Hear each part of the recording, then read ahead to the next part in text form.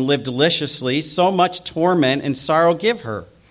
For she saith in her heart, I sit a queen, and am no widow, and shall see no sorrow. Therefore shall her plague come in one day, death, and mourning, and famine, and she shall be utterly burned with fire, for strong is the Lord God who judgeth her. And we'll stop there for this morning. Let's have a word of prayer together. Lord, now as we look into your word, we obviously need your help because we are weak of understanding. And Lord, many of these things in this passage of Scripture and this part of the Bible are hard to understand and hard to put in the context of today's culture and today's life. And so, Lord, I pray that you would send your Spirit to us. He indwells those who believe in you. But, Lord, help him to open our hearts and minds to teach us those things that we need to hear today. And help us to be ready to receive them so that we might understand how it applies to us in our lives as your followers. And Lord, I need your help as your speaker, as your mouthpiece. I pray that you would fill me with your Spirit and with your power. Give me your wisdom and your words so that we might hear from you today. We want you to be proclaimed, your truth to be given today. We want Jesus Christ to be lifted up and for him to receive all the glory for what we do. And so we thank you for your work today, and we just praise you in the name of Jesus Christ, our Savior. Amen. So in chapter 18, we started looking at this a couple weeks ago, and chapter 18 is the economic Babylon, or the economic system of the world during the Antichrist that will exist in this one-world government and a one-world economy. Now, we're not there yet. Okay, people have asked me, are we getting there? Are we getting close? Okay, yeah, I think we're getting close, but we're not there yet. Okay? Babylon is going to be rebuilt. I don't know if it's going to be rebuilt before the tribulation starts or during the beginning part of the tribulation, but it's going to be rebuilt. And I shared some of that with you last week, as that process is already happening. But what we see here is the destruction, not just of the city itself, but of this greedy, commerce-driven economic system that will rule the world at the time of the Antichrist. And in chapter 17, let me remind you that God basically, through the nations of the world, takes down all false facades of religion and exposes all false religion on the earth to show that it's nothing more than the worship of Satan. And that's gone. Now, what we're going to see next week is when the people lament the fall of Babylon, there's lamenting about the loss of the money part of it, but there was never mourning about the loss of the religion part of it, which really shows people's hearts. And so what we have here is the focus of what the world is going to be all about in the end times. It's all about myself. It's all about greed. It's all about prosperity. And I showed you how the Antichrist is going to offer that to everyone in the earth, and that's why he has such a great following. How can anyone be as great as this guy? Look, he's given us everything. Religion that of our choice, wealth and riches, peace. And so people will follow him, and God's going to destroy all of it. In chapter 17, he takes down the religious facade, and in chapter 18, he literally, at the end of tribulation, will destroy the city that is at the center of this economic system that has caught everybody in. John MacArthur calls this a commercially prosperous but morally bankrupt society. And I think that's a great description of what the world will be at that time. Maybe a great description of what the world is now. And hopefully we are not caught up in that. But in verses 1 through 3, last week we saw the angel declaring judgment from God upon the city because of its great evil influence over all the nations and people of the earth. And today, as we start in verse 4, we have the call from God, and we touched on this a little bit last week, but we have the call from God to flee the city, both figuratively and literally, to avoid destruction and judgment to themselves. And so we start in verse 4, and God's call, it says, a voice. I heard another voice from heaven saying, come out of her, my people, that ye be not partakers of her sins, that ye receive not of her plagues.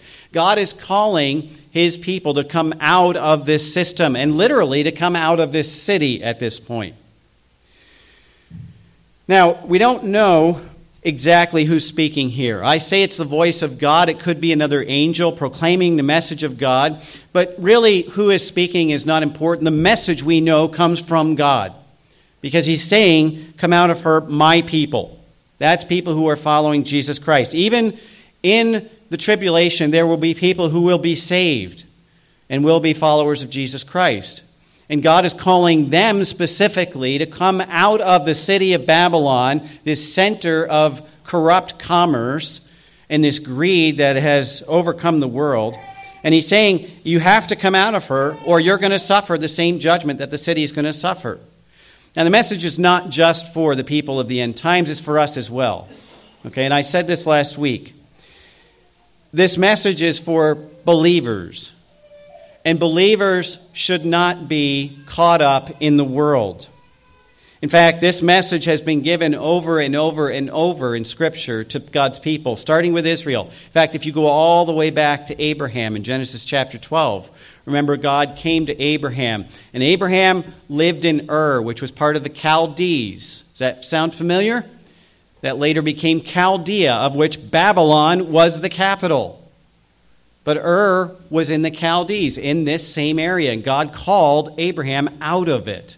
Now, he didn't just call him out of the area, he called him out of the sinful practice and lifestyle of the world as well. And then he gave him the promise that he would make of him a great nation. And from that point on, Abraham followed God. In fact, he's a great picture of what Christians ought to be because he never settled down after that. God never said, I want you to go here and set up a house and stay there. He wandered through the land of Canaan, the promised land, for the rest of his life until God took him home. And basically, we are wanderers, pilgrims in this earth until God takes us to our real home. And so we shouldn't feel at home here, and we certainly shouldn't get entrapped by the systems of this world, whether they be economic or religious or political or whatever. Okay? Our home is in heaven. We need to live as if our home is in heaven. But we assume here that this voice is the voice of God given this warning. It's the same warning that God gave to Lot just before God destroyed Sodom and Gomorrah. And it's very reminiscent of that call. Remember, God told Lot to get out, take his family, get out of Sodom and Gomorrah because he was going to destroy it. In fact, he sent angels to literally push him out of the city, to get him out of the line of judgment. And that's what God's telling his disciples here, the people that truly worship him, flee. He gave this message to Israel in Isaiah 52. He says, Depart, depart, go out from there, touch no unclean thing. Go out from her, be clean, ye who bear the vessels of the Lord. And you can read in the Old Testament prophecy how God many times admonished Israel to come out of the world, and specifically, in this instance, to come out of Babylon, because Babylon was about to be destroyed or overcome by the Medes and the Persians. Jeremiah 51 has the same message. My people go out of the midst of her, talking about Babylon, and let everyone deliver himself from the fierce anger of the Lord. And I shared with you last week how Jeremiah 50 and 51 is probably the most descriptive explanation of the destruction of Babylon that we have in Scripture. And it's all prophetic. And I showed you those parallels. But it goes into the New Testament. Paul in 2 Corinthians chapter 6, verse 14 says, Do not be unequally yoked together with unbelievers. It's the same message. Come out of the world. Don't be tied to them. He goes on and he says, For what fellowship has righteousness with lawlessness or unrighteousness? We can't have fellowship with the world. We can't be entrapped by the world. And here's the truth of it. If our admiration and our goals and everything that we live for is for things that the world can give us, then this is the only heaven we will ever experience. Our best life is not now, contrary to some popular books. Okay, our best life is yet to come in heaven. And if our best life is now, then we don't have a future in heaven.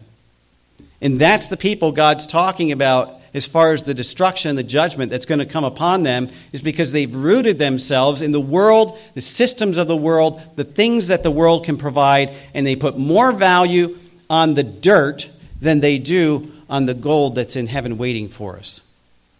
Ephesians chapter 5:11 tells us the same thing. Paul says, Have no fellowship with the unfruitful works of darkness, but rather expose them. And so separation from the world is the mark of a true believer. They will not be drawn in. They will not be entrapped by the world because the world really has nothing to offer us. God tells his people here that staying in Babylon is basically like staying in Sodom. What if Lot had not left? He would have been destroyed. And so God is telling the people at the end of the tribulation, his people, get out of the city. Get out of the system, but get out of the city specifically here. Run. And that's the only way you're going to avoid judgment. And there's two reasons that he gives for them to get out. And he says, so that, number one, they won't be considered partakers of Babylon's sins. Look at verse 4. He says, that ye be not partakers of her sins. Now, here's the big question. Just because we partake of the world's systems, does that mean that we are partakers of the sins? And I think we have to answer that no, because we all have to use money. Okay, it's a necessary evil. It's how we buy and sell goods. But things are getting to the point, and they have all through history, but things are getting to the point where people's lives then focus on the money. Earning money, making money, spending money, managing money, investing money. It's all about money. And that becomes the most important thing in their life. And that's exactly what Satan wants us to be distracted by, because then we put more value on that than we do on Christ. And we worship money, literally worshiping Satan then, instead of worshiping God. And so Paul said, or God says here, you need to come out of her so that you won't be partakers of Babylon's sins. I have to say this, and I think the Bible substantiates it, that if somebody is so wrapped up in the world that that's all they ever think about, and God is just kind of a secondary thought or something they add to their life, there's no true life there. They're not a true believer, because a true believer will not get caught up in the world. In Matthew chapter 5, Matthew chapter, I can't remember the chapter, but Jesus talks about the parable of the sower. And he says there's four kinds of ground. And he says the seed, the truth of God, is put on these four kinds of ground. And there's first the hard ground. The seed is snatched up by Satan. It doesn't even penetrate. Those are people who don't care at all. They don't want to hear it. Then there's the thorny ground. The thorny ground is the ground where the seed actually starts to grow, but then the thorns come up and choke it out. That's what we're talking about here. And Jesus said, those people don't have life. They don't reproduce. They don't have fruit. Okay? That parable is not about three kinds of Christians. It's about three kinds of people who think they might be Christian, or at least two, thorny and stony ground, but they bear no fruit. And Jesus said, by their fruit you shall know them. So if you're more concerned about the cares of the world, there's no real life in you. That was Jesus' message, and that's what God is saying to these people. Show that you are my people by coming out of this world and coming out of this system. In John 17, Jesus prayed for his disciples, and then he prays for all of those who would believe, including all of us. But he says, I would that you would keep them from the world, not that you would take them out of it physically, but that you would keep them from being entangled in it. Okay? And so it's the same message that we see here in Revelation 18. God is saying, number one, you need to run, stay out of the world so you won't be partakers of the sins of Babylon. And then number two, so that you don't receive the judgment associated with the plagues God will send. And he says that at the end of verse 4. That ye be not partakers of her sins, and that ye receive not of her plagues. He's about to send massive judgment, as we'll see in a minute. And he's literally telling these people in the city, get out of the city. You need to run. But it's a broader message, stay out of the system. Now, at this point in the tribulation, remember, we're at almost the end of the 7 years. At the 3.5 year mark, we had the mark of the beast that was instituted, where people could only buy and sell as they took the mark of the beast. And surprisingly, God has spared and sealed many people who are true followers who have not submitted to that mark. He has kept them alive, not being able to buy and sell in this market. But they are faithful believers. And now he says, get out of the city, because I'm about to exact judgment upon it. He says that you won't be partakers of the plagues. Now, the plagues of verse 4 are described in verse 8. Jump down to verse 8 just very briefly. He says, therefore shall her plagues come in one day, death and mourning and famine. And she shall be utterly burned with fire, for strong is the Lord God who judgeth her. There's the plague that God's about to exact upon Babylon, the city. Death, mourning, famine, and fire. And so this message is not just for them, but it's for all of us. Now, God gives the reasons for judgment. In the verses following, in verse 5, he says, for her sins have reached up into heaven, and God hath remembered her iniquities. That's an interesting phrase that he uses. God, her sins have reached up to heaven. The word reached here in the Greek is the word kolao, and it means to glue or weld together. And he combines it with this idea of piling up. And so think about sins, this picture of sins piling up, glued together, becoming a large mass, reaching higher and higher into heaven. Sounds a lot like the Tower of Babel, doesn't it? That's exactly the picture God's giving us. Remember, the Tower of Babel was to highlight man's accomplishments, that we can reach ourselves and reach heaven through our accomplishments. And God says, yeah, your sins have reached to heaven, but you haven't. Just as you have tried to build the Tower of Babel, your sins have been built so high that they've reached me. I see them, and I will not forget them, he says. And remember, Babylon was the center of all of that evil. And so here it is the center of God's judgment because their evil is so great. And it says God has remembered her iniquities. This is the destiny of all who live for pleasure and gain. But remember what God says to believers in Hebrews chapter 8, verse 12, I will remember your sins no more. See, there's the great contrast. For unrepentant sinners, people who are rebellious against God, they don't want to submit to him, God remembers every single sin. But for those of us whose sins are under the blood of Jesus Christ, the Bible says God has removed them as far as the east is from the west. He remembers them no more. We have been justified, and he sees the righteousness of Jesus Christ, not our sins anymore.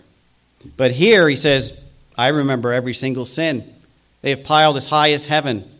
And so because of these things, he's going to judge them, and he defines the judgment in verse 6. He says, therefore reward her even as she has rewarded you. Double unto her according to her works. In the cup which she hath filled, fill to her double. Now in the Greek, this word for reward is apodidomi. It means literally to pay back a debt. That means this is something that's owed to them. Not just, I want to give this to them. But God is using a word when he says reward them or render to them. He's saying they're going to get paid back exactly what they have earned. Now, Paul tells us in Romans chapter 3 that the wages of sin is what? Death. We earned that in our sin. And so God is continuing in that principle here, and he's saying Babylon has earned this judgment. And when he says reward her, it's saying pay them what they're due. But then he says, we're going to double that. We're going to give them double payment for their sins. Now, if you go back to the law in the Old Testament, in Exodus chapter 22, when a thief stole something, they were required to pay double back for their crime. And so God is using that principle here. He's saying, number one, you've earned this. And number two, you have stolen something that doesn't belong to you. Number one, the glory of God, which belongs only to him. They are only seeking their own glory. Number two, they have stolen the souls of people that they've seduced with their systems and their seduction. And so God says, you're a thief. And therefore, you're not just going to get paid what you are owed, you're going to get paid double. Now, if you go to 1 Timothy chapter 5, Paul, talking about elders, he says, let the elders that rule well be counted worthy of double honor, especially they who labor in the word and doctrine. If God has appointed a double reward in honor for those who labor for him, then here those who labor against him, drawing people away from him, receive double the punishment. And that's basically what he's saying. We're going to pour out double what they've dished out to God's people, against God's people. Now, all through history, Babylon has been the symbol of oppression against God's people. Nimrod was no nice guy when he started building Babylon. He was in rebellion to God. He led people away from God. That's why God confused their languages at Babel, so that they couldn't consolidate their power and strength and glorify themselves. That was his way of humiliating and humbling them. And yet mankind, ever since that period, has sought to glorify himself, to lift himself up without God's help, to show the world how great we are. We don't need a God. Or we can make a God of our own making. We don't need the God of Scripture. And those people who are involved in that will receive double. Specifically Babylon here. He says we're going to pour out double upon them. Psalm 37, verses 1 and 2. This is David. And David is running for his life at this point. Remember, Saul is trying to kill him, but he says, "Fret not thyself because of evildoers, neither be thou envious against the workers of iniquity. For they shall soon be cut down like the grass and wither as the green herb." The ancient city of Babylon crushed Israel after David's time. Under King Nebuchadnezzar, they took and put them in exile and bondage. You can read about that in Daniel. Daniel was one of those people who was exiled. Here, the revived city of Babylon under the rule of Antichrist is going to crush God's people. We've seen that through Revelation already. They're going to kill saints. In fact, as we read later on in chapter 18 and as we read in chapter 17, Babylon is guilty of the blood of saints. And so they've crushed God's people. And God is finally going to give her the reward for her cruelty and sin. Now, here's a question that's on many people's minds. If the sin, not just of Babylon, but if the sin of all these wicked people is so bad, why doesn't God judge them now? And remember back in Revelation chapter 6, when we read about the seals, and the fifth seal, there were the martyred saints under the altar praying to God and asking him, "How long, O God, are you going to wait to avenge our blood on these people who have killed us?" And God says, "Just wait. I'm going to accomplish my will. Judgment is coming, but you need to wait." And I'm sure the people now have the same question. How long, God, are you going to let evil go rampant, not just in our country, but in the world? How long, God, are you going to let these wicked people prosper in their way? And David reminds us, "Fret not because of evildoers, because they will soon be cut down like the grass." See, God will judge sin. That is not a question. We need to hold that as an absolute truth. God will judge sin. He will judge our sin if it's not reconciled under the blood of Christ. But God will judge sin in his way and in his time. And just as he told the martyrs under the altar in heaven, praying, "When are you going to avenge these?" He's saying the same thing to us. Just wait. God has a plan. God's in control. The world has not gotten out of his control, and he will judge sin. And here, in chapter 18 of Revelation, we see the culmination of his ultimate judgment against Babylon, which is the center of where all of that started. In verse 7, in Revelation 18, God compares the judgment to the crime. He says, "She hath glorified herself and lived deliciously. She has said in her heart, I sit a queen and am no widow and shall see no sorrow." This is a reference to the pride of the world and the worldly people who think they're getting away with their sin. That because God hasn't judged us yet, nothing is ever going to happen. God doesn't care. See? That's the argument. And that's exactly what we read here. She hath glorified herself and lived deliciously. The word delicious there is in luxury. The luxury of the world. Trying to amass all of the riches of the world to yourself. And he says, It goes on, he says, she saith in her heart, I sit a queen, and am no widow, and shall see no sorrow. In other words, no one can touch me. I'm above the world. I'm above everything. And Babylon, if you look at the perspective that John is giving us in this vision, Babylon is going to be above the whole world at this point in the tribulation period. And so the attitude is, I sit as a queen, nobody can touch me. I am no widow. In other words, you can't touch my people. You can't touch my children or my husband. And I shall see no sorrow. Nothing bad can happen to me because I am the ultimate. That's the attitude of pride. And people who are proud think God will never judge them. They can get away with whatever they want to. In Isaiah chapter 47, verses 8 through 11, God says this, Therefore hear now this, that thou art given to pleasures, that dwellest carelessly, that sayest in thy heart, I am, and none else beside me.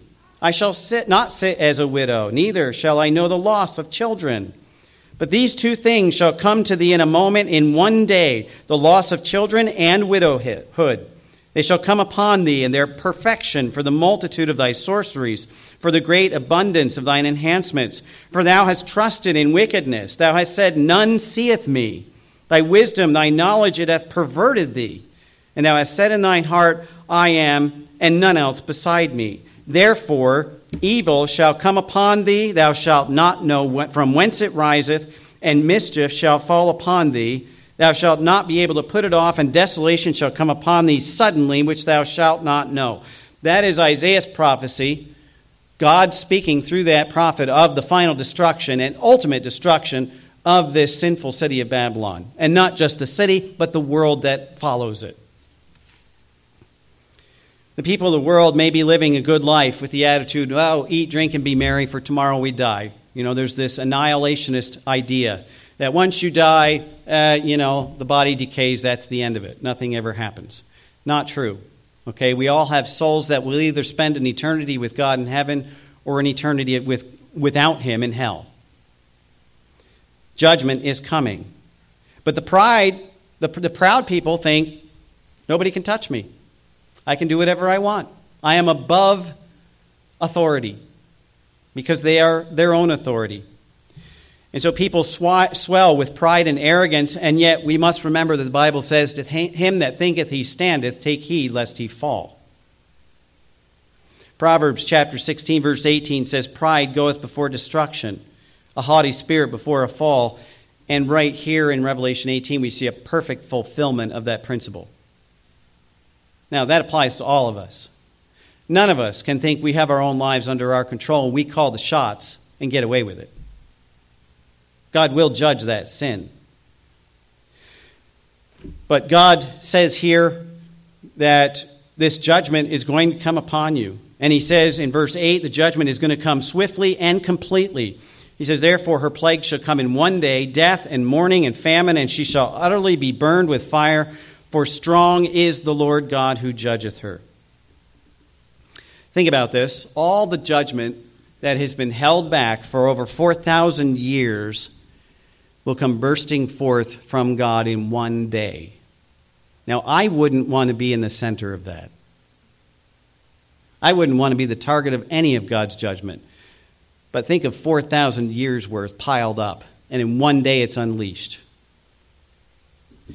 John Walvoord, the theologian, says the fact that her judgment comes in one day is emphasized here in the Greek by having this phrase in one day placed first in the sentence. And if you read it in the Greek, that's the first phrase. In one day, your judgment will come. So it's emphasized. God is emphasizing it's going to happen, and it's going to come suddenly. So there's no doubt about the literalness of this city being destroyed literally in one day to the ground. And it's going to be characterized by death and mourning, we see in verse 8. It shall come in one day, death and mourning and famine. In fact, Isaiah 47 tells us that women will lose children and husbands. And it's a metaphor describing how Babylon will lose the people that live there. Babylon, in a sense, being the mother, all of those who are supported by Babylon being their children, and they will all be killed, literally in a day. Jeremiah 50, verse 40 says, As God overthrew Sodom and Gomorrah and the neighbor cities thereof, saith the Lord, so shall no man abide there, neither shall any son of man dwell therein. There will be no survivors, folks. That's why God tells his people, get out now. Because there's no survivors. Jeremiah 51, verse 43, her cities are a desolation, a dry land, a wilderness, a land wherein no man dwelleth, neither doth any son of man pass by. And J. Vernon McGee states this, It is God who destroys this city because he alone is able to do it. The last phrase of verse 8 tells us that. For strong is the Lord God who judgeth her. Now, what's not here is how it will happen. There's been a lot of speculation. I've read a lot of commentaries. I've read a lot of people's opinions and interpretation. Some people say that this is connected with the last plagues or the last bowl judgments that are poured out right at the end of the tribulation. That's possible, especially because the seventh bowl in Revelation 16:19 says, And God remembered Babylon the Great to make her drain the cup of the wine of the fury of his wrath. So it's possible. Some commentators have gone so far as to speculate, well, this is nuclear war. How else are you going to destroy a city with fire in one day? It's possible. But I can tell you this with certainty. It's God who accomplishes this. It's not mankind. Because it's God's judgment. And so here in chapter 18, we have this sudden and total destruction of the great city of Babylon for the great sin of its people and the great influence it had on the world in dragging them down into its own pit. Now, as we progress into the bulk of the rest of this chapter, it talks about the lamenting of the people who lament over the city's destruction. I'm not going to get into the details today. But anything that is in rebellion against God, anything that values God or values something else more than God will be destroyed. When we go to heaven, we're not taking anything with us. When we go to hell, we're not taking anything with us, if that's where we're going. It's just our soul. If we go to heaven, we have Jesus Christ. That's all we need. If we go to hell, we have nothing except torment and suffering. No Jesus Christ. And that's the ultimate suffering. But just as God will destroy Babylon in one day, all of us are going to meet our Maker in one day. We don't get to plan, okay, well, my birth certificate says it expires on this day, so I know when I'm going to die. That doesn't happen. It's in God's hands. And so we will all eventually meet destruction in the physical sense, where our body's going to die. But the question is, are we going to still have Jesus Christ at that point because we've committed ourselves to him now, or are we going to walk away empty-handed in judgment and be eternally destroyed? Eternally in judgment. If God took everything away from you that you value other than him right now, what would you miss the most? The people of Babylon missed the wealth. They missed the benefit, the earthly benefits. And if we were one of those people, what would we be lamenting? That's the question. And we'll pick that up next week. But there's a great message for all of us here, even in the prophecy of the end times. Where is our treasure?